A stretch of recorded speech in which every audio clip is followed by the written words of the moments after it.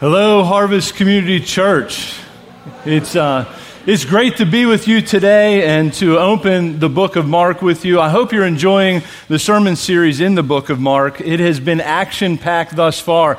I mean, if you can think back just over the past couple of sermons, it's been quick, right? Jesus gets baptized by John, and then he immediately hits the ground running. And so then the Spirit drives him out into the desert, into the wilderness, where he's tempted by Satan for 40 days, right? And the angels strengthen him. And then he goes from there, and he's preaching and he's teaching everywhere he goes, and he gathers a few of his disciples, and now they go and they preach and they teach, but they're casting out demons, and they're healing folks everywhere they go, and this man's fame is spreading. Right? And that shouldn't be surprising, right? As Jesus is going about and he's healing people and he's casting out demons, it would be surprising if his fame did not spread. And so people are coming to him and they're attracted to him. And they're attracted to him for a variety of different reasons, just like many of you find yourselves in a gathered church for a variety of different reasons. Some, they just want healing physically. Some, they're like, I have a demon, I need that cast out. Some, in the future, they're going to be looking for a free meal with some fish and some loaves. But they're all gathered. And Jesus finds it probably very hard to go about in Galilee, in the area that he is working in, because everyone is pressing in on this man. And the demands are high. The fame is rising. And this man in his human state, he can only be in one place at one time. And he's working hard late into the hours, into the night. And all the town is coming to see him. And that's where we left him last week when we finished up with Mark chapter 1 and we finished in verse 34. So today we're going to pick it up in verse 35 and we're going to work our way from verse 35 down through 45. So follow along with me as we look at Mark 1, 35, right now through 39. So it says, and rising very early in the morning while it was still dark, he departed and he went out to a desolate place. And there he prayed. And Simon and those who were with him searched for him. And they found him and said to him, everyone is looking for you. And he said to them, let us go on to the next town, that I may preach there also. For that is why I came out. And he went throughout all Galilee, preaching in their synagogues and casting out demons.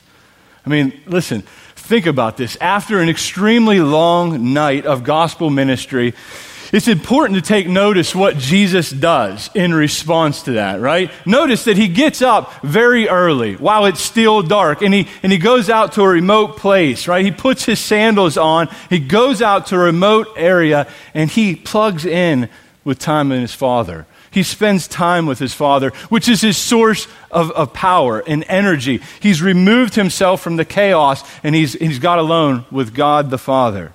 When weak and weary, notice that Jesus doesn't sleep in and check out, right? That's a temptation for me. He gets up and he checks in with his Father because he understands that this mission that he's on, this ministry, this gospel ministry that he has, is not only hard, right? It's like way more than hard. Essentially, it's impossible apart from the empowering of the Spirit and the face of his Father, which he needs to seek. And that's why he does. We see that this gospel ministry that he has he's empowered by the Spirit, but he's gone to talk to the Father, right?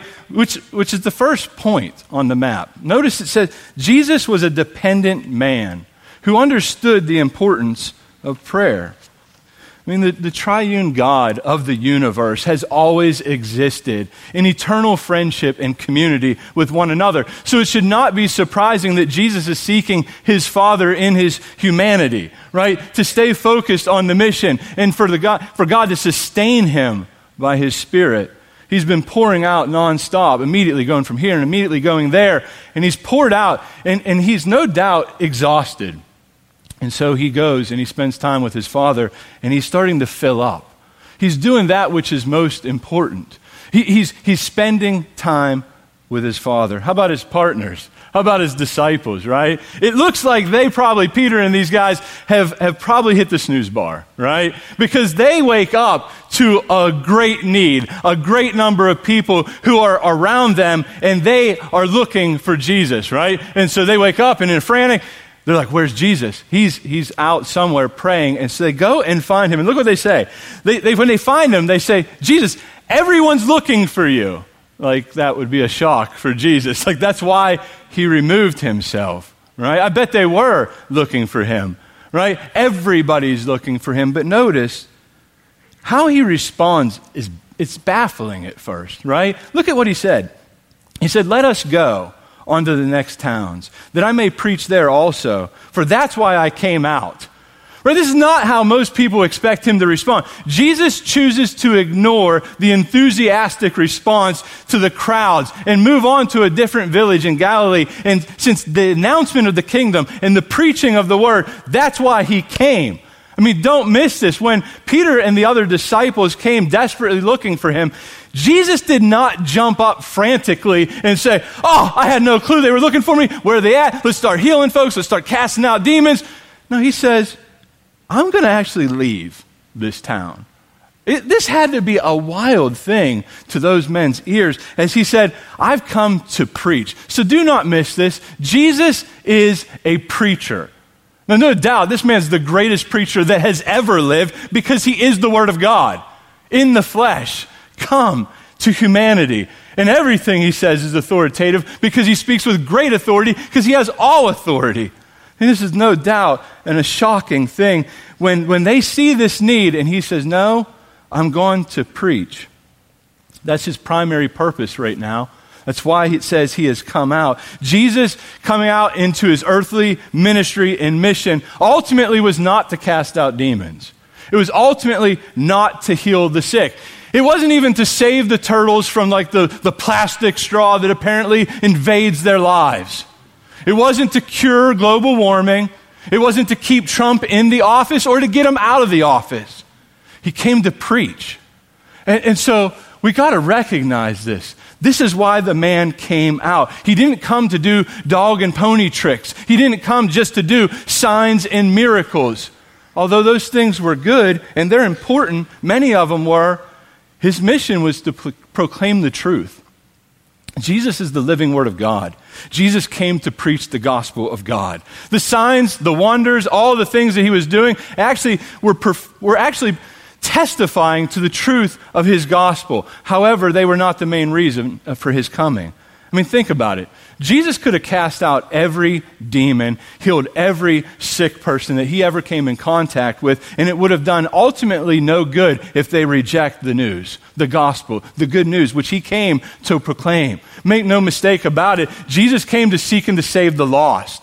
And this could only happen through the shedding of his innocent blood. He is the Lamb of God who has come to take away the sins of the world. But think about it. In preaching the Word of God, Jesus came to preach the Lamb of God, yes, which means he's both the preacher and the message. And this is profound to think about because without him, there is no good news for sinners. He is the good news. And he wants other towns to hear of this good news. For Jesus, the physical needs of the people were important, no doubt. But he had a much more important task before him, which was to preach this urgent message of the gospel, right? The Father sent Jesus both to proclaim the good news and then also to set in place this gracious rule and reign that God had sent him to do. And Jesus is laser focused on his mission. And Jesus' ultimate mission was not, once again, to heal people or to cast out demons. Why? Why? Why wouldn't he do that? Why wouldn't that be his mission? Was it because he didn't care about the sick or the demon the possessed? I mean, of course not. Jesus was all compassionate, all loving, right? Jesus understood, he cared about all suffering, but he primarily came to care for the eternal suffering that was awaiting people that were far from God. And he came to bring a message and to bring himself and to die on a cross so that people could come near to God. That's why he came. And Jesus understood the difference between urgent and important. And we need to understand this, right? I mean, think about it. Urgent just means that the situation requires your immediate attention right now. The person that's driven by urgent, is always in reactive mode, right? They see a fire and they run and they start to put it out. And then there's a fire over here and they run and they go to put that out. And they're always busy and they're always hectic. And many times they confuse busyness for like fruitfulness. But really they're just exhausted. But Jesus, man, he's focused on the ultimate. He's focused on the important. His important task of preaching the gospel. Jesus understood this, which is why he prioritized prayer. He prioritized it. He got up. Sleeping in an extra half hour wasn't going to help this man have the energy that he needed for that day. He needed to get up. He needed to realign his thinking. He needed to seek his Father. And he needed to remember, I'm here to preach right now. And yes, we're going to heal some folks and we're going to cast out some demons, but I am going to preach with authority. Which leads us to our second point. Jesus was a determined man who understood the importance of his mission. See, it's critical that you and I get this because we live in a culture that is driven by the urgent. Do you know what I mean? Like from global warming, right, to Antonio Brown. If you just hang in there for 3 days, the winds are going to change. It will no longer be urgent. When I was in high school, it was that the rainforest was disappearing. We had to go plant a tree, right? And I'm assuming that the rainforest is still there. I haven't heard much about it. And throughout that time, there's been many other things. And this world is always seeking to distract us, and it's not by mistake. It's really not. There are real forces seeking to distract you from the mission that God would have you on, right? We have a real enemy, and it's not one another. It's Satan, right? If Satan can't get you to sin, he will keep you distracted. He will keep you busy. He will keep you focused on things that ultimately are not eternal, and you will not see the people that God has put in your place and in your life that are right in front of you. You'll be distracted. We must be intentional with the lives that God has given us. And it takes real effort. It takes real work. And it takes us getting away, unplugging technology, and spending time with our Father in the Word and in prayer. You know, when we think of the word stewardship, there's a lot of things that come to mind, but primarily almost always people think in terms of money, right? But really we've been given this gift of life that we're to steward everything, our time, our talent, and our treasure. And so but for now, let's think in terms of money. Imagine right now that God would give you $86,000, $86,400, right? Let's say he puts that in your bank account every day. You wake up every morning, there it is. And you have 24 hours to spend that amount of money. How intentional would you be? My guess is you'd be very intentional, right? You'd be out there buying some different things, but as like a year would go on, you're like, oh, there's another $86,400. And you might even let some money go on, but here's the thing, you can't carry it over to the next day. You have to spend it in 24 hours, right? So hopefully you're thinking, okay, at 11:59, whatever money I don't spend, I'm just going to have it automatically withdrawn. It's going to go to my favorite initiative, whether it's Life Choices or whether it's to save a turtle or a whale, whatever you're into, and they're just going to write a fat check for whatever's left over, right? I would think you would do that, right? You would probably do that. But do you know that God gives you 86,400 seconds every day? And I don't think that we're that intentional. I don't think we're that intentional with the time that he's given us. And I'm not saying that we should just be running around like a blaze of glory all the time, just like exhausting ourselves. No, I'm saying part of those seconds should include resting, should include sleep. They should include prayer. They should include us recentering our thoughts and our minds on this good news that this world's dying for and that you have if you're in Christ. And if you don't, man, I pray today would be the day of salvation and that you'd come on into the family of God because he loves you. But you have 86,400 seconds every day. You know, John Piper would say, don't waste your life. But you know what? John Piper just ripped that off the Bible because the Bible says don't waste your life because your life's really not yours. It's been given to you. It's a gift. And you and I will give an account for what we've done with every 86,400 second that he's given us every day. And so like I came from a workforce where they really stress time management. But can I be real with you? That's a facade. You don't manage time. You just don't. Time goes on with or without you. How are you going to manage time? Like, hey, let's slow this thing down. Right, let's speed this thing up. You don't get to manage time. You're not God. What you do get to do is manage yourself and prioritize the things that are important to God in your life, like prayer. And for Jesus, it was preaching, right? But God has you here to bring him glory, no doubt. But how you do that is the life that he's given you. And you can glory in him in many ways. Whether you eat, whether you drink, or whatever you do, you should do all things in a way that makes Jesus look profoundly greater to anything that you have in your life, because he is. And so we have to be good stewards. So listen, it's not that Jesus doesn't care about healing. He does. And we're going to see that in a moment in a very profound way. But he came to preach. Make no mistake about it. Jesus is a preacher, and he came to call people to repentance and to submit themselves to God's good rule and reign and let him rule their lives. So many people want a Savior, but they do not want a Lord. They do not want a Jesus who tells them what to do. They essentially want a Care Bear who's just going to rescue them from their mundane life and put them on a cloud where they can just strum a harp and enjoy the life that God's given them and suck down a bunch of Starbucks and do whatever they'd want with their time. But that's not the God of the Bible. The God of the Bible, he come to call us to changed lives. See, he not only pardons our sin, but when he pardons us, he empowers us to what? To obey him, to enjoy him, to love him, to follow him, to be like him. And he's done that by making a way to the Father. He is the way, right? His arrival is good news for sinners and outcasts who are oppressed, and because they're being set free through the preaching of the word. Think about that. Faith comes by hearing, hearing by the word of Christ. And so as he's preaching, people are being delivered from the domain of darkness. They're hearing the words of God, and they are like, wow, this has authority. Yeah, I bet it does, because Jesus is authority. He has all authority.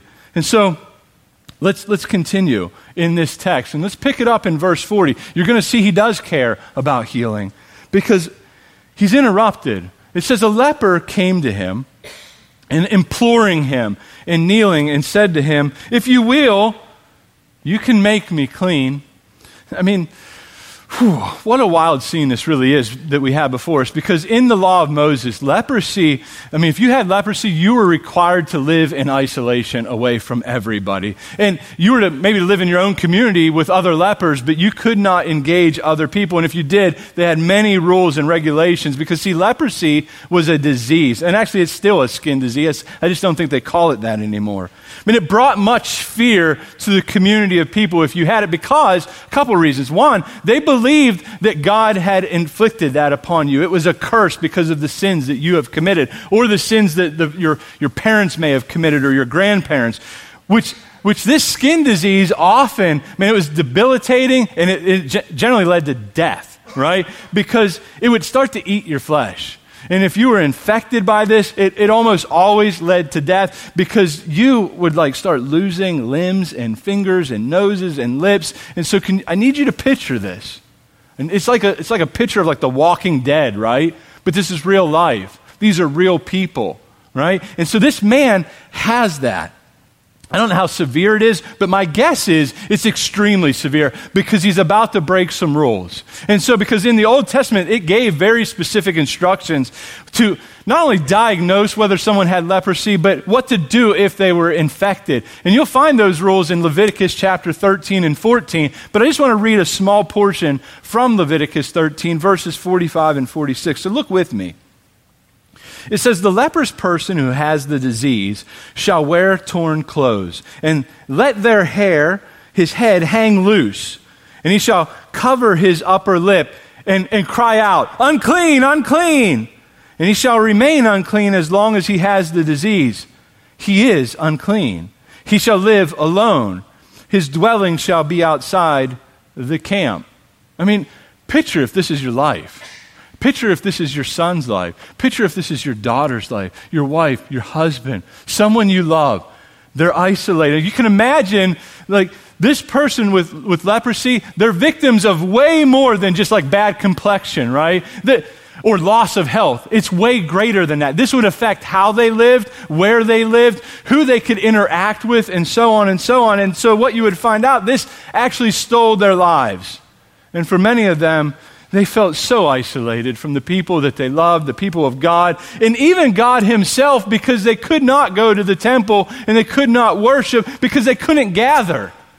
And if they did, they had to come in with matted hair, torn clothes, covering their mouth, and screaming, unclean. That's the picture we have. They were required to live outside the worshiping community. And yet, this man, right? This man seems to ignore all the rules and all the regulations as he goes to Jesus. I've heard, no doubt, like fame is spreading. This man heard that. He's like, I'm about to die. But this man seems to be able to do things no one else can do. I'm going to him. I'm going to go to him. I'm going to fall upon my knees. And I'm going to ask him. I'm going to implore him. I'm going to beg him. Oh, if you would, I know you can. Would you make me clean? And so this is what he does. He begs Jesus to restore not only his health, but in many ways his life. And look at the insecure faith this man has. But he has faith. I mean, don't miss it. He says, if you will, right? I love this. If you will, you can make me clean. So he knows Jesus has the power. He's just not sure whether he will. Well, let's see what Jesus does in response. Look at verse 41. It says, moved with pity. The God of the universe is moved to pity to this man. Now think about it. Jesus has knit this man in his mother's womb. He knows how many hairs are upon his head. He knows him. He loves him. And he's moved with pity as this man comes to him with this faith. And it says, moved to pity, he stretched out his hand and he touched him. And he said, I will be clean. And immediately the leprosy left him and he was made clean. I mean, what a beautiful picture. I mean, this is a very scandalous moment for Jesus as he reaches out and he touches the man. Notice the tenderness and the care that's being communicated without a word in that moment when he touches him, because this touch from Jesus speaks extremely loudly to the community of the people that are watching. Everyone's watching because it speaks of Jesus' love for this man. Jesus didn't have to touch him. Do you notice me? He didn't have to touch him.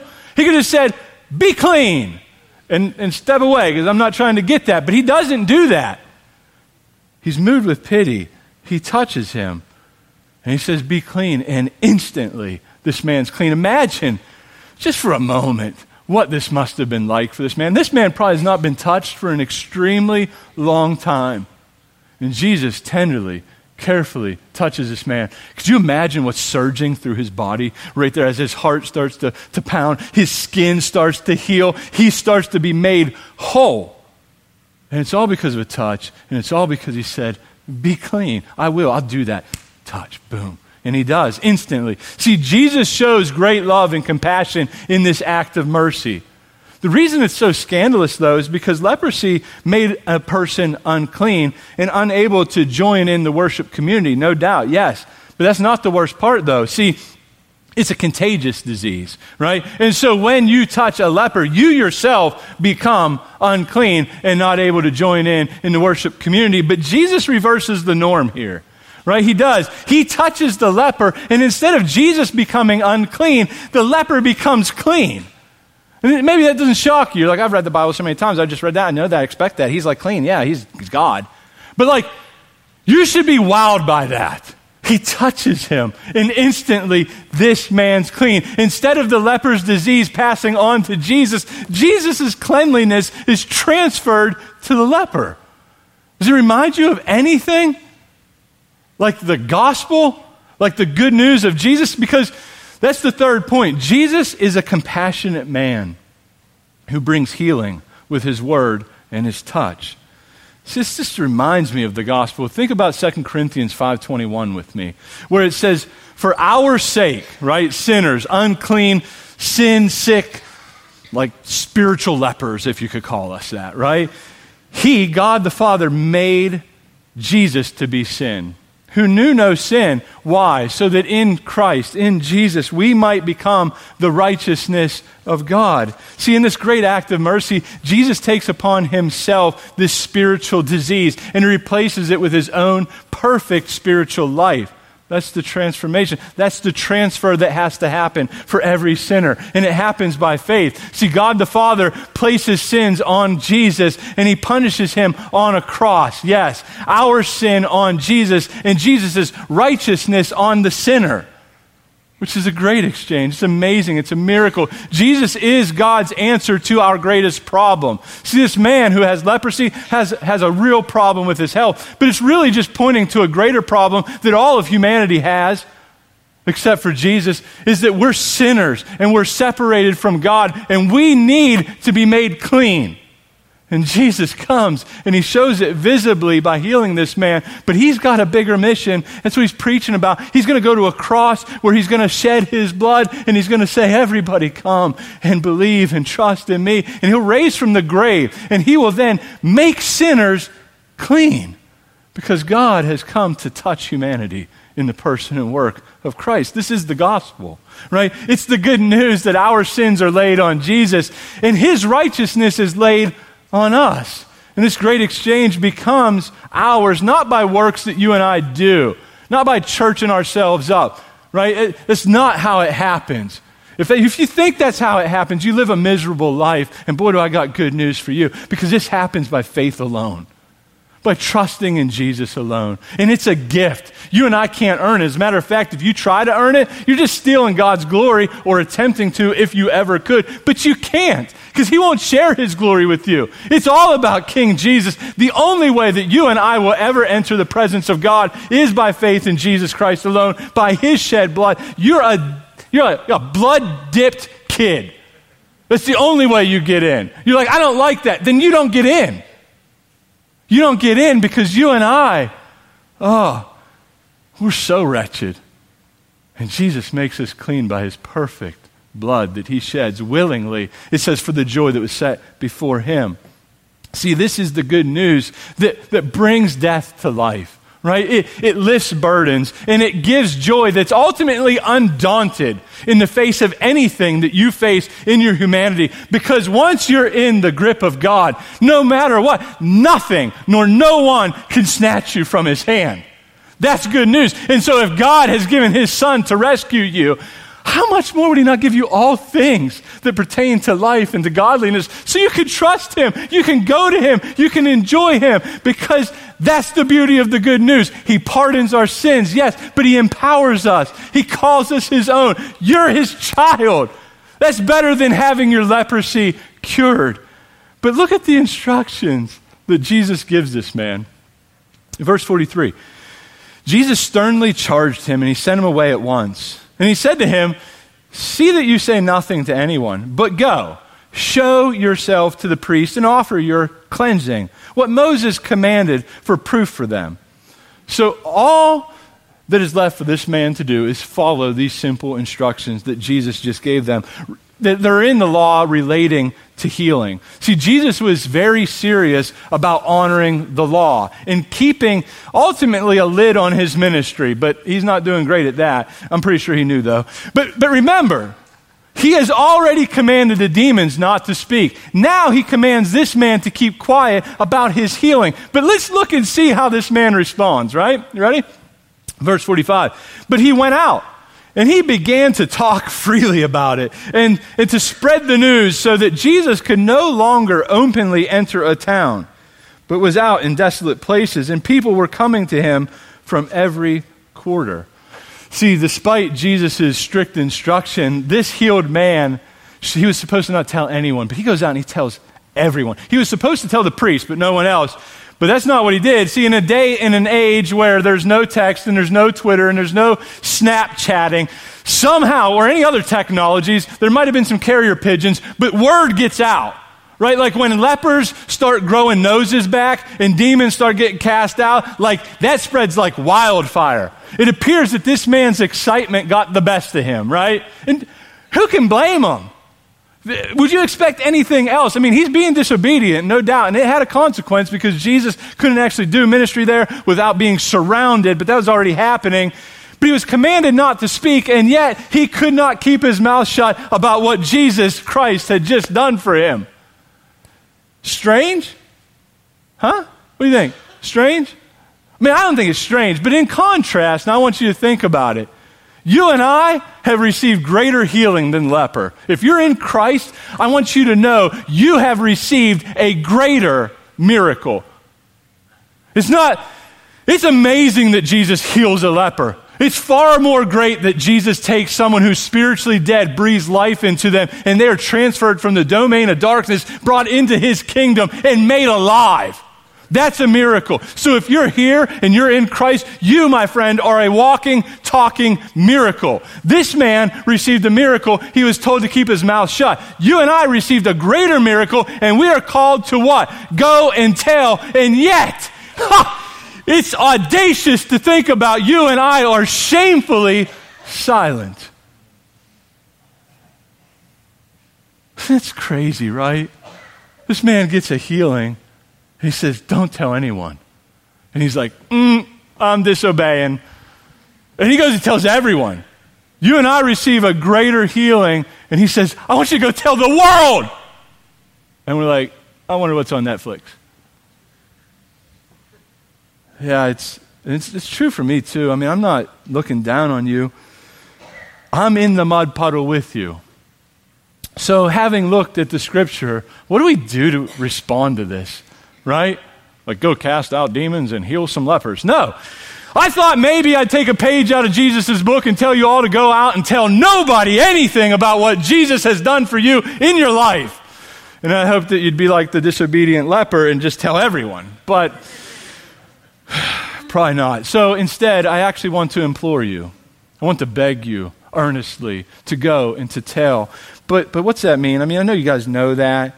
See, we need to be a people that are prayerfully dependent.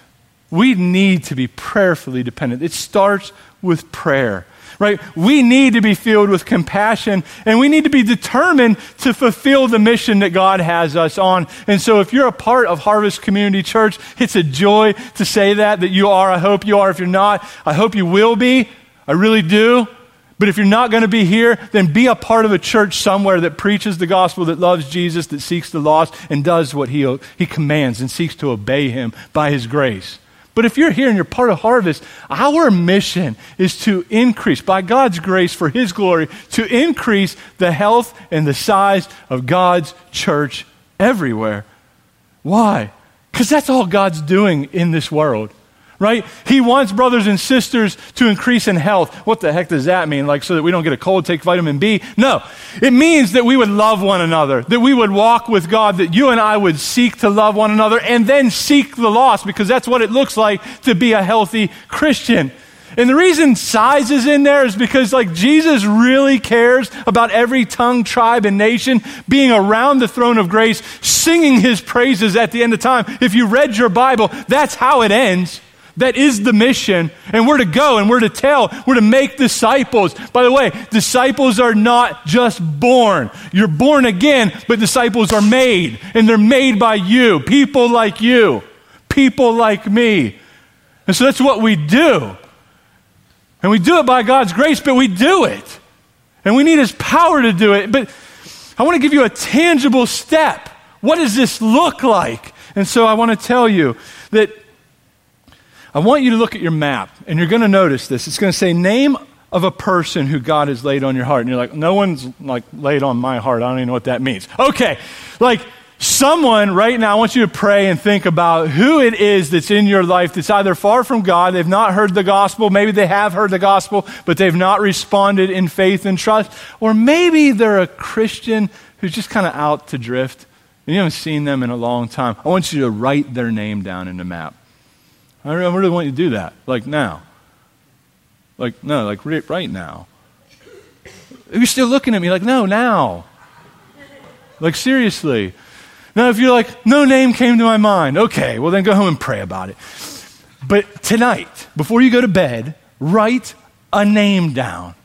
I mean this, because remember, listen, that the relationships you have matter greatly for the reason that you and I, if you have friendship and relationship, you have more influence in that person's life than a stranger does. See, this is something we teach at Dare to Share. That's let's call it a parachurch ministry that's always working hard to equip students to reach people by sharing the gospel. Dare to Share. And they have this thing called the cause circle, right? Which is built essentially on 3 simple priorities, right? Prayer, care, share, which essentially is exactly what Jesus did. And so I want you to think about those 3 things: prayer, care, and share, right?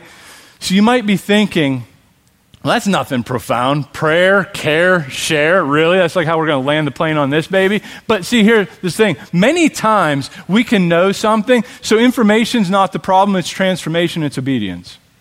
And so, unless you're knocking all these out of the park, I really want you to pay attention, because prayer, it all starts with prayer. That's what we saw in our text today. Jesus removed himself to a desolate place. He started with prayer. You and I need to start with prayer. That's what we got to see as Jesus did this. Jesus understood how important it was to be a man who was dependent upon God in prayer, because you and I, we ultimately can do nothing in the spiritual realm. We need God's power to do that. And so as we pray, as we spend time with God and we pray for the people we're seeking to reach with the gospel, God in his infinite power goes before us and he starts to prepare the harvest. He prepares the heart, but he prepares you to be sharing the gospel, to be sharing your life, to be loving them, to be caring for them. Because ultimately, you and I, man, we need a lot of help to do that. And God loves to help people who are dependent upon him. But many times what we do is, think about, why don't we pray? Every Christian knows they need to pray, and right now everyone feels like, oh, I don't pray enough, right? Like I felt that when I was writing this. I'm like, oh, Lord, forgive me. Well, there's a couple reasons, I think. One is many times you can make the mistake of thinking you're self-sufficient, like I got this. You don't say it like that, but I got this, right? Or you don't think, I think a lot of times people don't pray because you think God doesn't like you or love you or enjoy you. But like if you're in Christ, you have a profound privilege to draw near to the throne of grace, and God delights in you. Why? Because you're awesome? No. I mean, some of you are all right. But because Jesus is awesome, and because when you're in Christ and he's in you, you go to the throne of grace and God's like, that's my son. That's my daughter. Oh, I love them, right? Or maybe you've made the mistake of thinking prayer doesn't actually do anything. It doesn't matter. It doesn't change anything. I mean, God's sovereign. He's going to do whatever he wants, which is like a really terrible thought. Even though it's true, it's just bad application because he tells you to pray. And so he's sovereign in the means of getting him to do the things he's going to do, right? Yeah, so don't get so smart that you get stupid, right? So pray. What's that look like? Talk to your Father in heaven, right? You don't have to like go and like get in some weird position, right? And be like, oh, Heavenly Father, right? No, like, what does it look like? God, help me. I need you. This world needs you. People around me are dying. And I want to share this good news with them, but I'm terrified.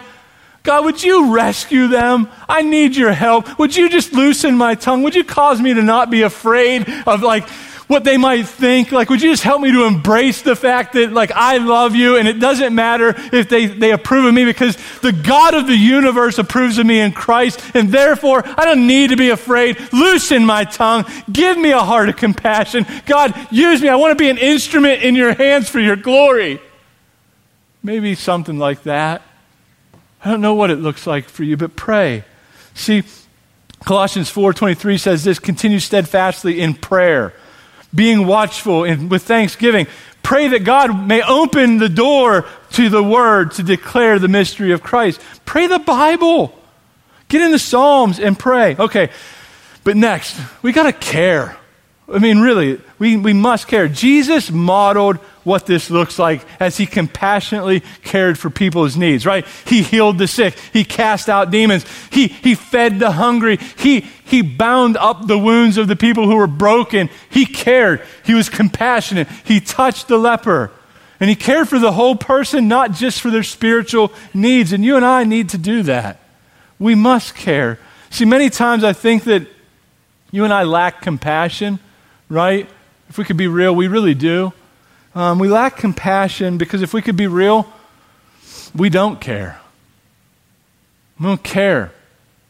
We care about ourselves. We care about our busy schedule. We care about our lives. And we see people all around us that are dying. And we're like, man, I got to get to this thing. It's real important. Netflix is coming on. Survivor, tonight at 8. Actually, not tonight, just Wednesdays. But if you can DVR it, you can watch it later, right? But we just don't care. I mean, get real. Do you? Do you? Do you really care? I'm not trying to beat you up, by the way. I love you. Jesus loves you. I just want you to get real with where you're at in life. Because many times, the first step to caring is recognizing, man, I just haven't cared. It starts with considering our lives. It starts with being real with God. It starts with confessing, you know what, I say I care, but quite honestly, when I look at my schedule, when I look at my bank account, when I look at my life, I do care about me. And then we change, right? I mean, God gives you the strength to change. So if that's where you're at, I guess it's okay to be there. It's not okay to stay there. So pray. Ask God to change your heart. He'll do that. He will do that. He loves to answer that prayer. See, you know how I hear people not care many times? It'll happen like this. Someone will see someone die of a drug overdose, which just happened to someone I know this week. And they'll go online and just be like, well, you know, we tried to tell them, we gave them the gospel, and they reaped what they sowed. Is that true? Maybe, I don't know. But here's the thing. That just shows you're just out of touch with it. You're just out of touch with it. Because that's not what compassion looks like. That's not what care looks like. If you want to be real, Jesus reaped what you and I sowed. And we reaped what he sowed. We got eternal life. He took our death. So just, like, could you just, like, get to the point where you're just a beggar who's telling other beggars, hey, I got some great food for you, and it's found at the foot of the cross, but I want you to know my Savior's not there. He's resurrected from the grave. He's triumphant. And you need to know him. Oh, he loves you.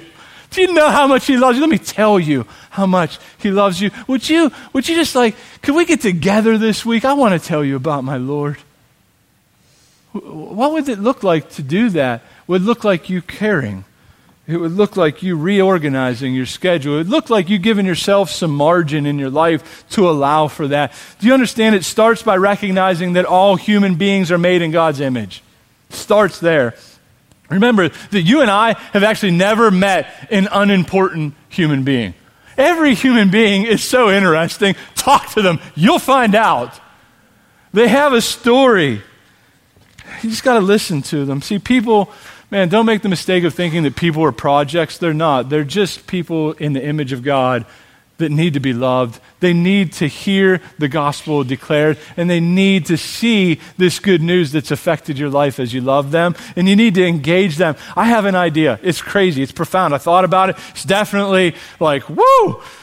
How about we just invite some folks to our house and feed them? Like food, like good food, or a Hot Pocket, whatever you got, man. You know what I mean? But like feed them, love them, invite them over. What if they smell? Give them a bath. But seriously, invite them over.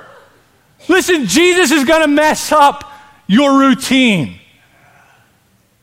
He is. Because he comes in and he wrecks your life in a great way. In a great way. It's going to look different. It must look different. And if it doesn't look different, then don't be surprised when no one's interested in your Jesus. Because if you're the same that you've always been and transformation hasn't happened, don't be surprised when you're like, MAGA, make America great again, and Jesus, repent. They don't repent. They don't like me. They don't like me because I'm a Christian.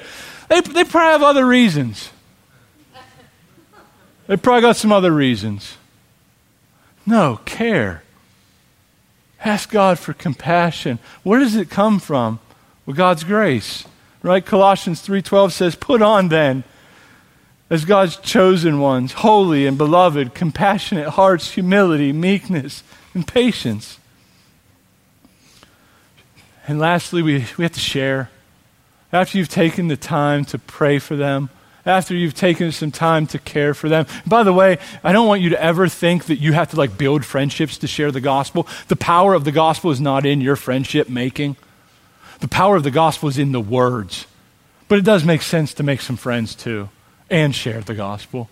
But there has to come a point when we must lovingly share this gospel message clearly, compassionately, and boldly. See, there has to come a point in the relationship where we've really heard their problems and we've seen where man, they've just made a wreck of their life, or maybe they didn't make a wreck of their life, but their lives are wrecked because someone else made a wreck of their life. And we have to be able to say, in that moment, we have to open our mouths and share the good news of Jesus Christ with these people. Why? Because 2 Corinthians 5:20 says that you and I, if you're in Christ, that we're ambassadors. We represent King Jesus. And God is making his appeal through you and I. And we have to go to these people. We say, we implore you, on behalf of God, on behalf of Christ, be reconciled to God.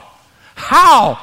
Through Christ. He is the way, the truth, and the life. So you're seeking life in all these things that ultimately cannot bring you life. He's the one who can sustain you. He is the one your heart's longing for. And I want to introduce you to him. I want you to know my Savior. See, why don't we share? There's a lot of reasons. One, many times it's just fear. It's fear of man. We don't trust that the gospel is powerful. We think that God is somehow impotent. We wouldn't say it that way, but our lives show that that's what we believe. But then another thing, I think many times we're just distracted. I think we're just distracted. We're so busy that I don't have time.